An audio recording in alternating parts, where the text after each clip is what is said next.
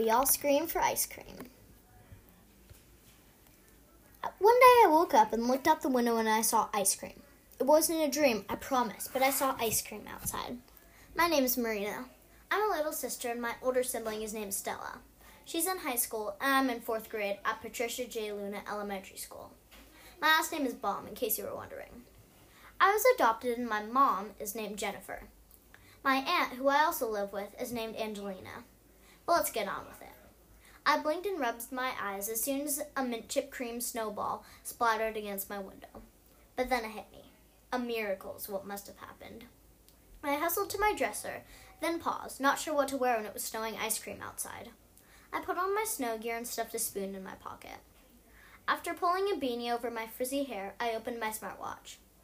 As I ran out the front door, I called Stella, who was already at school. "Are you seeing this weather?" I yelled into my watch. "I know, it's crazy, Marina," Stella answered, amazed. "I'm gonna eat it," I state confidently. Stella gasps on the other end. "Go for it. Tell me how it tastes." "It looks good," I assume, pulling my spoon out of my pocket. I check it into the ice cream, then bend down to collect a scoop. I shovel it into my mouth. Ooh, brain freeze," I giggle. Stella laughs through my smartwatch.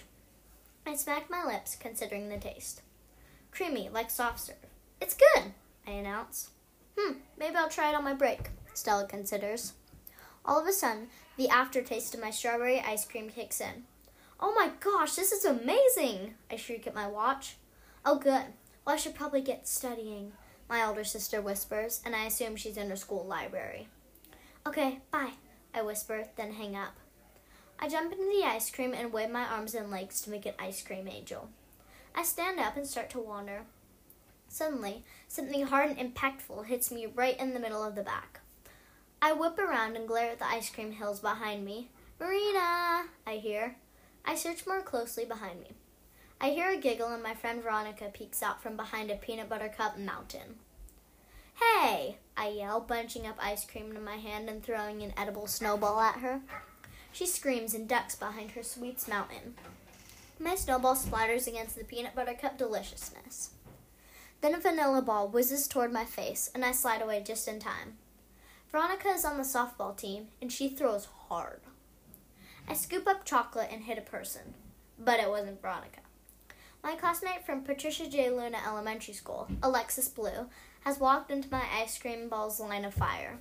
She gets hit square on the chest and takes a little step back from force. "Sorry," I shout, wincing while imagining how much that must have hurt. "I'm okay," Alexis exclaims, rubbing the spot where I hit her. I breathe a sigh of relief. "This ice cream's crazy," Veronica acknowledges, motioning to the dessert that covers the ground. "Want to go into town and see what happened there?" I ask my friends curiously. I picture little kids holding cones below my favorite pizza place's roof, while scoops of ice cream drop into their waiting cones. I chuckle. "Sure," Veronica shrugs. I call my mom on my smartwatch and notify her of my friends and my adventure. "Okay," Mom says. I can imagine her nodding, which she does every time she says yes. I tell my friends Mom's answer, and we grab some ice cream holders, like cones and bowls. We head into some shops and I chat for a little while with the bakery shop owner, who's also Stella's friend's mom. I grab a donut from her place. Every once in a while, Veronica, Alexis, or me will scoop some ice cream off a roof or dip our bowl into the ground. This is the best day ever. Once we return from town, I rush into my house and grab my camera. I take a selfie with Veronica, Alexis, and me with ice cream hills in the background. Veronica helps me put the picture in a plastic frame, which I keep on top of my dresser. We end up having a sleepover, and we don't fall asleep until 11:30. The next morning, I yawn, stretch, and crane my neck to peer out the window. The ice cream is gone, and I find myself disappointed. I stare up at my picture and smile. That was the best day of my life, though.